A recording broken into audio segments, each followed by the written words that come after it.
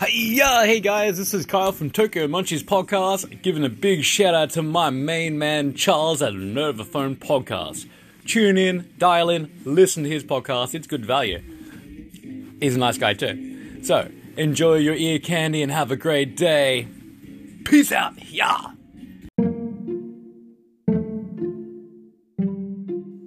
Thank you for tuning in to Nervophone Podcast.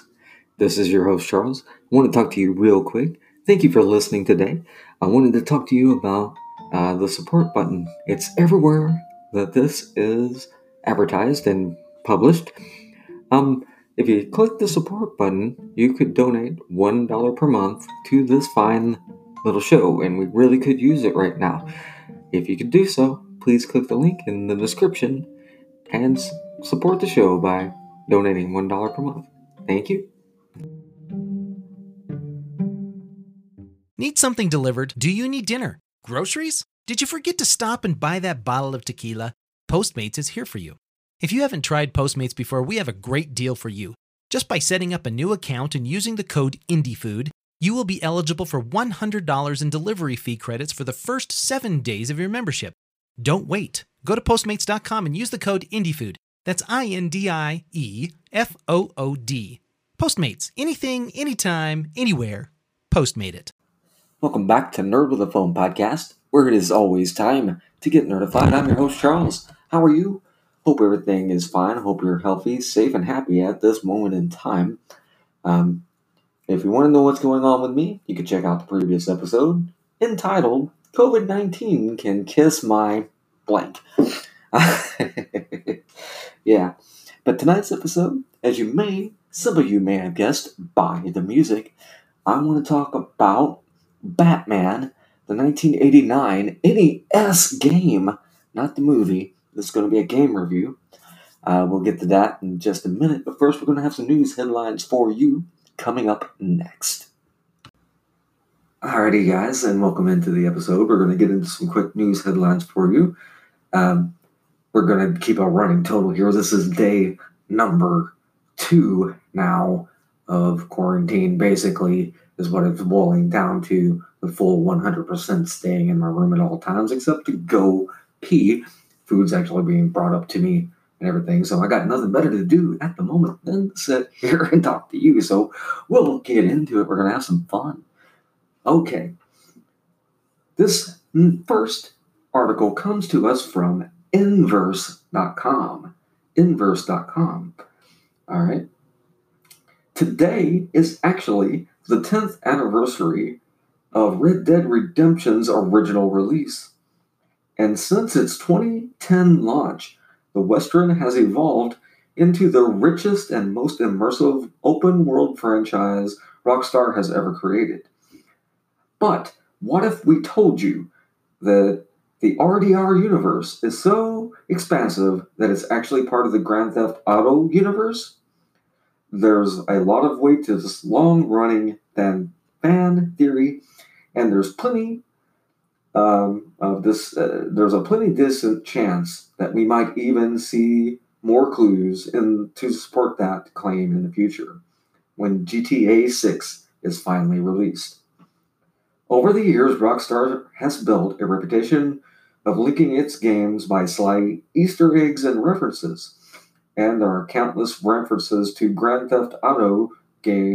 other Grand Theft Auto games in GTA 5, so there's plenty of reason to believe that they, Rockstar, would include Easter eggs for other series, including Red Dead Redemption.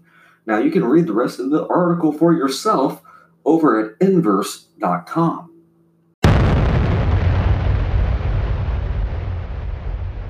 Indie Blast Podcast Network.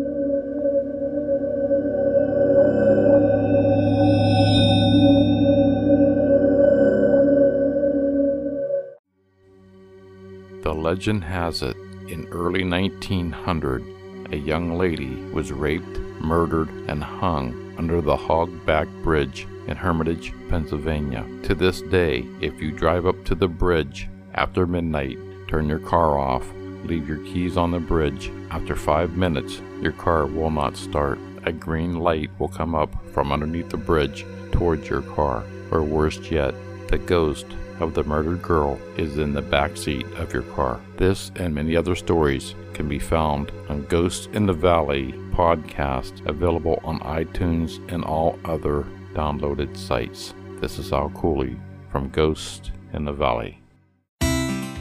It wasn't even a cool dog like a Rottweiler. No, It's like, no, a Schnauzer. Schnauzer almost took me off the earth. So, did you drink a lot? Did you do drugs? I mean, what? Yes, to both. And I gotta tell you, I was an ass Really? for the bulk of those years. Okay, just like And what you mean, arrogant? or Arrogant. what? It was just all about Phil Moon, whatever Phil Moon could do to benefit Phil Moon. Okay. And I didn't care who I walked on, who I stepped on, who I angered. Have you ever passed someone on the sidewalk and wondered what their story is? What makes them tick? What makes them who they are? I'm Nathan Wade, and I'm the host of Everyone Has a Story podcast. Each week, we interview an average person and explore the events that have impacted, shaped, and molded them into the individuals they are today. In this world of vicious social media rants and bitter partisan politics, we need to put the Facebook down and shut the Fox News or CNN off and take our neighbor a plate of cookies.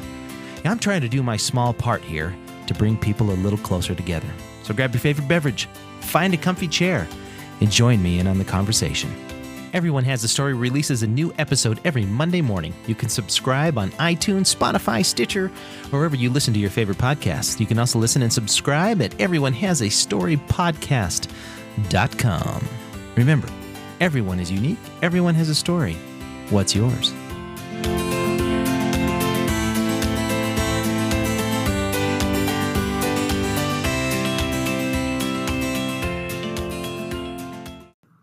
Okay, guys, thank you for being so very patient and listening through those commercials. I'm assuming you did. If you did, I thank you very much.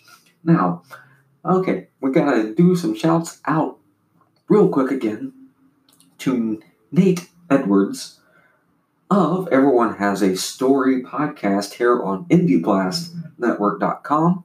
He is the founder of IndieBlastNetwork.com, and I wanted to particularly call out his most recent episode, which I thoroughly enjoyed. Miss Linda Plunkett called into the dungeon. From a brain tumor to fibromyalgia, Linda has quite a story. So listen today on IndieBlastNetwork.com or on Apple Podcasts. It's a really cool episode. I listened to it. And, everybody should check that out. And, tell them the nerd with the phone sent you. If you leave an Apple Podcast review, won't you let Nate know I sent you over there, okay? All right, on to our next headline here before we get into our review. And here we go, guys. All right, so as many people know, the ESPN has a documentary out right now called The Last Dance, and it's all about the 97-98 championship season of the Chicago Bulls. And that documentary takes its title from the playbook that Phil Jackson had drawn up for that year, excuse me. And, yeah. So, in the wake of this documentary, all kinds of news articles are coming out, of course, and I may or may not do a review of that in the future. It has kind of inspired me to maybe want to do a separate podcast all about sports. We'll see what happens. But this headline caught my attention, and it's from CBSSports.com. Michael Jordan's daughter, Jasmine, used to Google her father to find out why he was so important. Oh, yeah.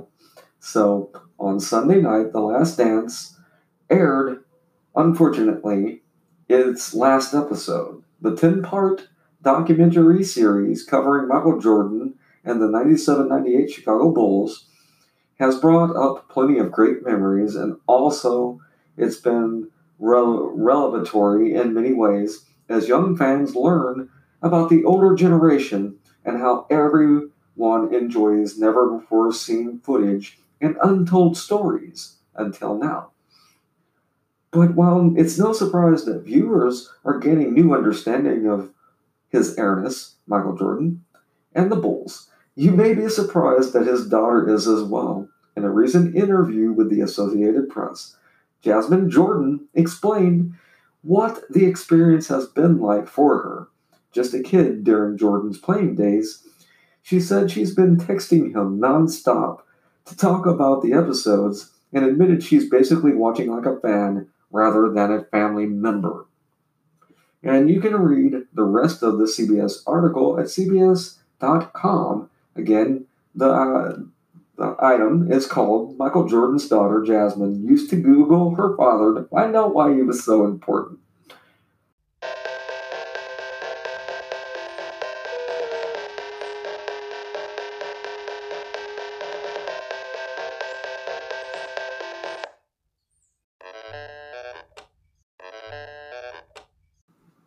All right, and we are going to talk NES Batman now. And that Michael Jordan's daughter article still has me reeling in laughter. Anyhow, yeah, so Batman 1989 NES, Famicom in Japan 1990 NES. And the title of this episode is just Batman spelled backwards, if you all didn't catch on to that joke yet. Nambat. It's also a angry video game nerd reference. Shouts out to James Rolfe. Hope you're doing okay. Another bit of news, sadly, when it comes to that. Any fans of James Rolfe that haven't been following his channel for a bit, cinemassacre.com, recently his cat passed away at somewhere between 13 and 15 years old, I believe, they said. And it's a black cat, and people that have been following my channel understand that I had a cat pass away back in 2018 in the summer. There was also a black cat, so I mean, just another weird coincidence going down between me and the angry video game nerd. I swear it's just coincidences. Most of it, Nerd did inspire me to name my podcast Nerd with a Phone podcast. But other than that, I tend to try to do my own thing. And this is, I know James has an episode about Batman NES, so I need to acknowledge it up front. But this is me. My opinions of Batman NES are coming up right now. This game has a pretty interesting development for a licensed title, in that it's pretty much not all that special when it comes to what happened. Basically, which was common practice at the time and probably still is, while the game was in development, it was in development as a Batman title already. The movie came out, so they decided to adapt the game that was already in progress to the movie. Alright? While Batman, I'm talking about other games here, while Batman and Batman the Caped Crusader were not based on a movie, this game in particular was. And the prototype version of Batman NES had some very significant differences, such as a 1-up icon and an entirely different cutscene scenarios. The game's original last boss was Firebug, and there was no Joker boss. Instead, Batman defeats the Joker in the ending cutscene. The art and the dialogue were changed from the prototype to the final version to better reflect the look, feel, and events from the movie. Yeah, I mean, yeah, that makes sense. Critical reception. The NES version has received positive reviews. All game editor Brett Allen Weiss called the game one of the best superhero games for the NES. And the NES version is also considered by many players, including this reviewer, to be one of the most difficult games ever released on the system. And that soundtrack, as you heard in the episode earlier, is one of the best soundtracks from the NES, if not in all of video gaming history. And that masterful score was produced by, and I'm going to butcher this man's name, so I apologize to anybody listening in Japan. Kyle. The composer's name is Noki Kodakai. No, not Kodakai, Kodaka. Noki Kodaka. All right. Yeah. Noki Kodaka. Very, very good soundtrack, and the game is worth it just on that alone. But it is very fun to play. I'm playing through it right now, actually, and if you saw YouTube earlier today, you might have caught me live where I actually held up the cart. And I want to give a quick shout out again to Secret Headquarters, located in Evansville, Indiana, over on North 1st Avenue, across from Subway. Great video game store, and they're reopening up with all the precautions in place and everything like that. So if you need a video game, you should head over there and check them out. They've been very, very good to this podcast and me. All right, and we're going to continue the review here by saying I very much love Batman the movie video game, Batman the video game, as it's properly called. I have a very fun time with it, and that soundtrack is amazing and everything. But the one game I've never been able to get another copy of, I was only ever able to rent it from the video store in the little small town I lived in at the time. And the sequel to Batman the video game was a game called Batman Return of the Joker. It was released in 1991 and is the follow-up to Sunsoft's first Batman game on Nintendo NES. But unlike that game, which was based on Tim Burton's Batman, Return of the Joker is entirely self-contained and based more on the modern comic book iteration of Batman. However, Batman's the Batmobile and the Batwing from the 89 film make appearances in the game. There was also a remake of Return of the Joker titled Batman Revenge of the Joker, and that's available on the Sega Genesis by Ringler Studios, and that was released in 1992. There was a Super Nintendo version, a Super NES version of Revenge of the Joker in development, but that was never released. I don't know if there's prototypes of that floating about, or somebody's putting it on a ROM. That would be pretty cool to check out. But Batman NES is a very good game. All right, and that's just about going to wrap up this episode of the Over the Phone podcast. Make sure you check out the rest of IndieBlastNetwork.com. I mean, most of us, a lot of us are in quarantine right now. Got nothing else to do. So put on Everyone Has a Story. Put on stories of yours. Put on all the great shows on IndieBlastNetwork.com. And make sure you check out other intriguing shows, not part of Indie Blast, but I'm trying to convince them every day, come on over to Indie Blast. It'll be a blast.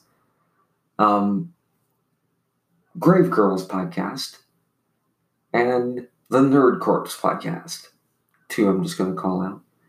And you guys are the best audience, and I appreciate you so much. For Dreadful Rock 574, I'm Charles Haig, your Nerd with a Phone. You've been you. Make sure you follow Nerd with a Phone podcast on Twitter, Instagram. Nerd with a Phone 1 over there. Be safe. I'll see you tomorrow. Peace.